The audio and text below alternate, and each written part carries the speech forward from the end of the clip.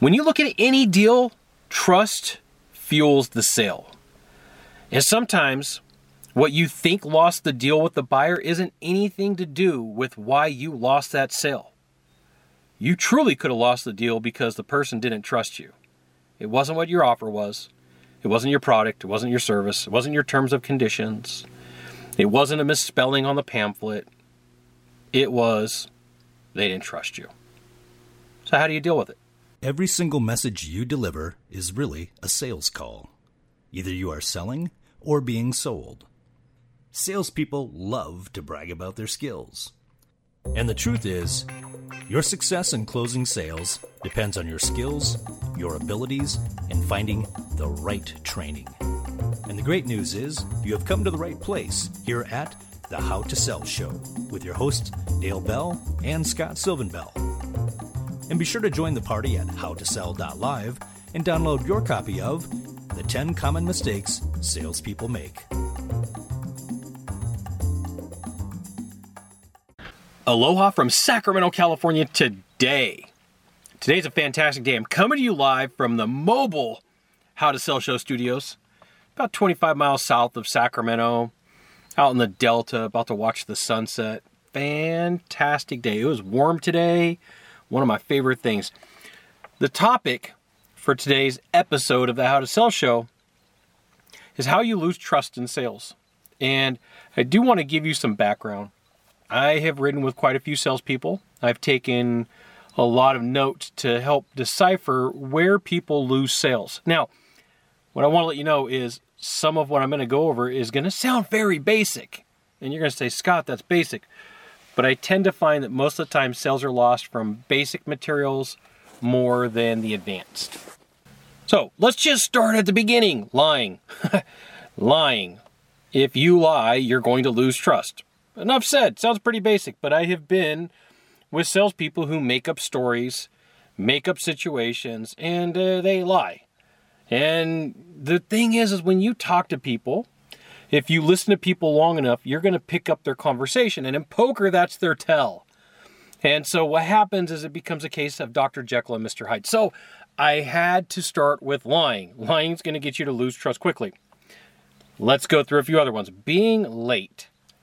And in this day and age of everybody's got a phone or two phones and Slack and email and text message, it's just sloppy, especially at the beginning of a day. People are like, the last thing I needed was somebody to come to the office and show up late, or get onto the recording late, or show up to my home late, depending upon the industry that you're in. Along with being late is not being prepared. And one of my favorite stories is I was riding with a sales guy, and we're driving down Highway 50 in Sacramento, which takes you towards South Lake Tahoe. And, I worked out of Sacramento, and we're heading towards South Lake Tahoe. And the guy tells me, he's like, "Oh, I'm out of contracts." Wait, what? You're out of contracts? You're out of agreements? What happens when the buyer says yes? You're not assuming that you're going to make that sale. So we go to the call, talk to the homeowner. Guy's engaged, wants what the sales guy has to offer. Sales guy goes, "Let me come back and do the paperwork." Now, this was before DocuSign, okay? I'm going to give you that. And the excitement was gone, the assurances were gone, and the buyer did not do business with the sales guy. Sales guy wasn't prepared. You only have to be incrementally better than the guy next to you. This happens more than you could imagine. More basic stuff. Lack of eye contact. Lack of eye contact. Different cultures have different amount of eye contact that they like to have. But a lack of eye contact for people automatically makes them assume that you're not telling the truth. Just like if I fold my arms right now, you may go, "Scott's not interested. He doesn't want to talk about what's going on." It's an assumption. And sometimes they're wrong. Lack of eye contact for people freaks them out.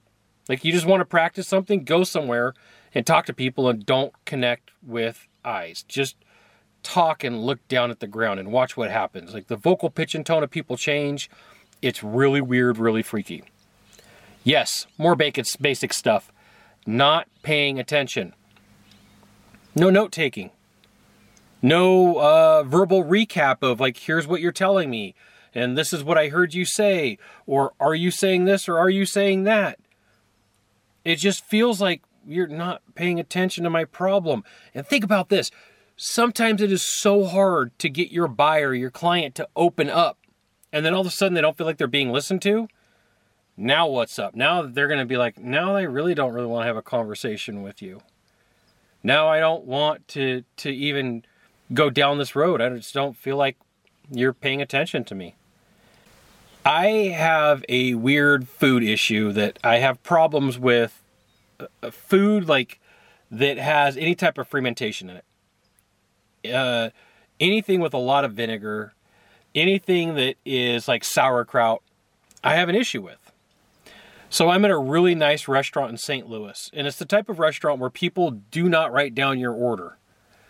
Well, the guy comes to the table. There's like 40 of us at the table, and this guy, I got to give it to him. He memorized the order, but in my mind, I'm freaking out because I've told him, I said, like, look, I can't do anything fermented. And if it's on my food, it's going to ruin the rest of my night. And I want to go out and have some fun with this team because we won an award and we were all going to go out and the company was paying for stuff. And oh yeah, the steak that I ordered that night was like $650. Okay. So, I mean, that's the type of trip that it was. We were being pampered and we were being taken care of because we won an award. Yeah, I like a $650 steak. You know, I got to tell you, $650 steak for where we were, it was pretty darn good. Being too evasive. We all, you, me, everybody knows a salesperson that's constantly reversing. That's the constant, like, if you ask them a question, they answer with a question. Or you ask them a question and they go, well, what do you think? Like, hey, silly, I wasn't asking you to ask a question and ask me what I think. Like, enough with this reversing stuff. You know, early on in my sales career, I was taught the click whirl technique. And that is to constantly get people to say yes. And nowhere in life do questions always come up with a constant yes. And I will tell you, I made this mistake because almost every mistake that I talk to you about on the How to Sell show, I make. But constantly getting people to say yes feels manipulative. And so people start going, well, you're being manipulative. Why can't you just have a conversation with me? I don't know if I necessarily trust you. I don't know if I like you as a salesperson. This is the thing what they start saying to themselves. Not that I don't like you as a salesperson. I'm listening to the How to Sell show. I'm talking from the point of a buyer, from a prospect. Automatic assumptions. You know, too much of I've been here before and I've seen this before, I've been around this before, leads to problems. There was a study, and I think and believe it was in Spin Selling from Neil Rackham, which is a fantastic book, love spin selling, that they tracked top salespeople. And in the beginning, because salespeople didn't know what else to do, they asked questions. And as soon as people got into sales long enough, then they realized, I don't have to ask this question. I can do an automatic assumption, which leads to a shorter presentation, which leads to faster getting to the money, which leads to more objections. And so automatic assumptions hurt you and they hurt me. I'm not assuming by any means that you're doing any or all of these. I'm just saying there's a strong chance that you are. Next up, not setting an agenda. So there's a lot of people who like to fly by the seat of their pants and just talk, and not explain to people what to expect, so it surprises them. Then they're like, well, I don't feel like there's any continuity here. I don't know where you're going. I don't know what's supposed to happen. And because they don't know what's supposed to happen, then they start making stuff up in their head. Lack of communication is a huge problem. So you might as well tell people, here's what to expect. Now, when I deal with people, I tell them, there's a couple things about me that you need to know and that you need to expect. 1, I'm a lot of fun. 2, I tend to go too far and I say the wrong thing a lot. You know, when I worked for companies, one of the things that I had to deal with was talking to HR. HR did not like Scott. They did not like me one bit. Want to know why? Because my brain sometimes just says, hey, Scott, say this. It'll be funny. Or, hey, Scott, say this because that's what you're supposed to. And it's outside the rules of social engagement and social norms. And I'll tell you, sometimes it's fun, but sometimes it's not. So for you, if you can set the agenda and explain what to expect and what's up next, people are going to be like, okay, now I know what to do. It calms them down. Instead of them being freaked out and like, hey, I don't know what you're going to do. They're like, okay, I kind of get the gist of what's going on. too much rapport. I know quite a few salespeople that all they do is they live on rapport, and they make an okay living. But if they would put a little bit of effort into asking questions about the problem the buyer has, instead of building too much freaking rapport, then they would probably close more deals.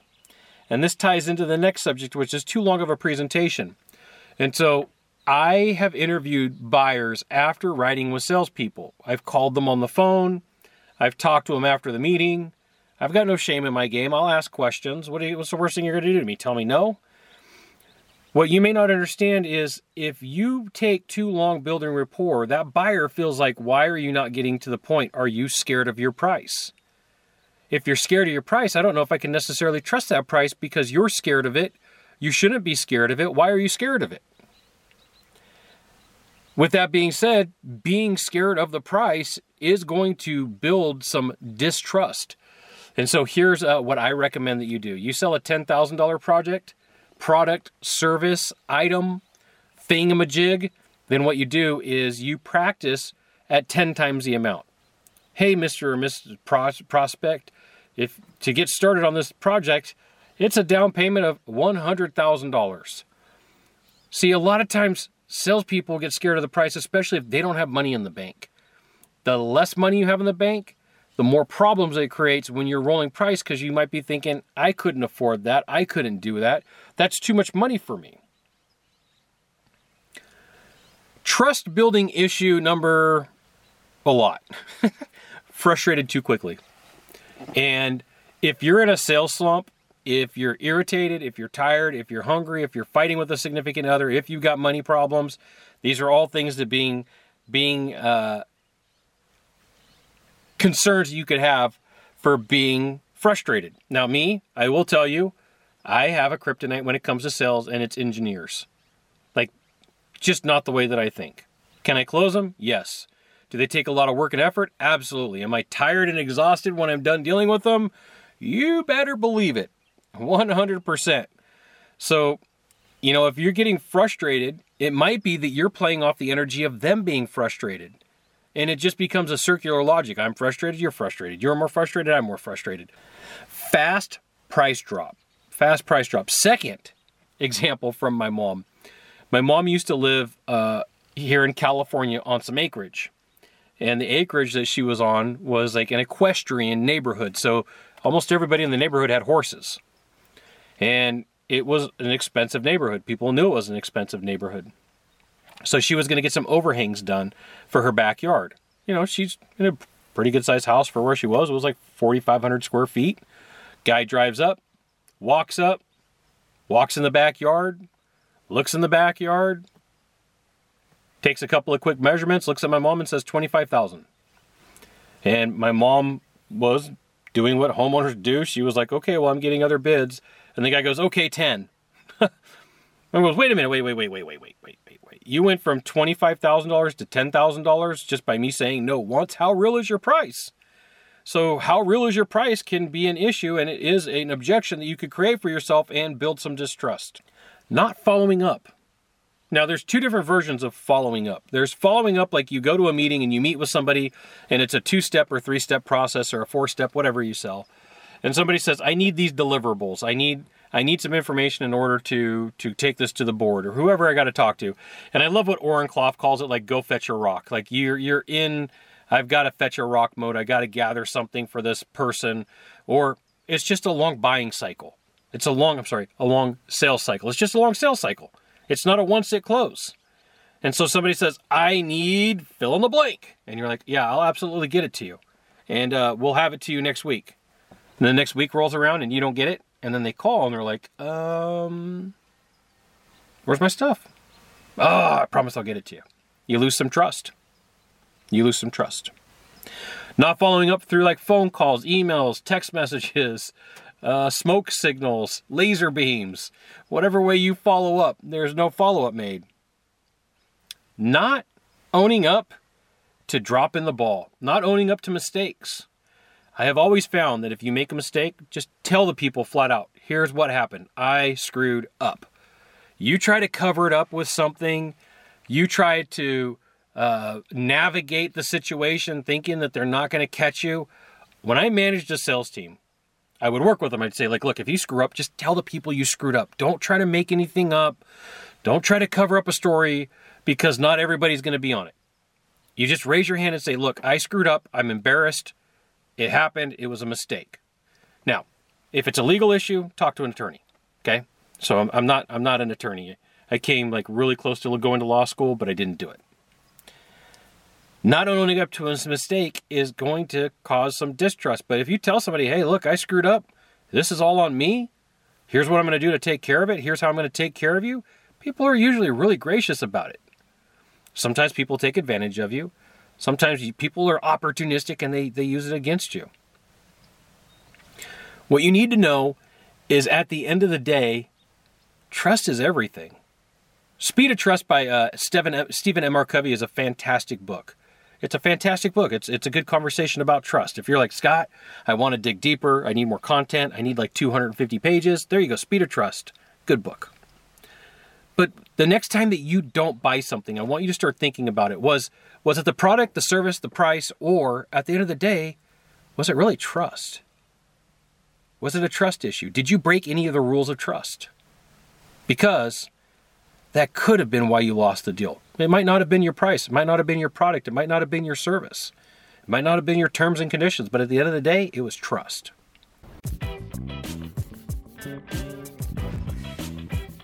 Thanks for checking out this episode of the How to Sell Show. You can join the party at howtosell.live to get the show notes, links, updates on new episodes, recordings of previous episodes, articles, as well as videos. You may not know this sales secret, but sharing this episode with a friend will bring you good luck. See you soon. Mahalo.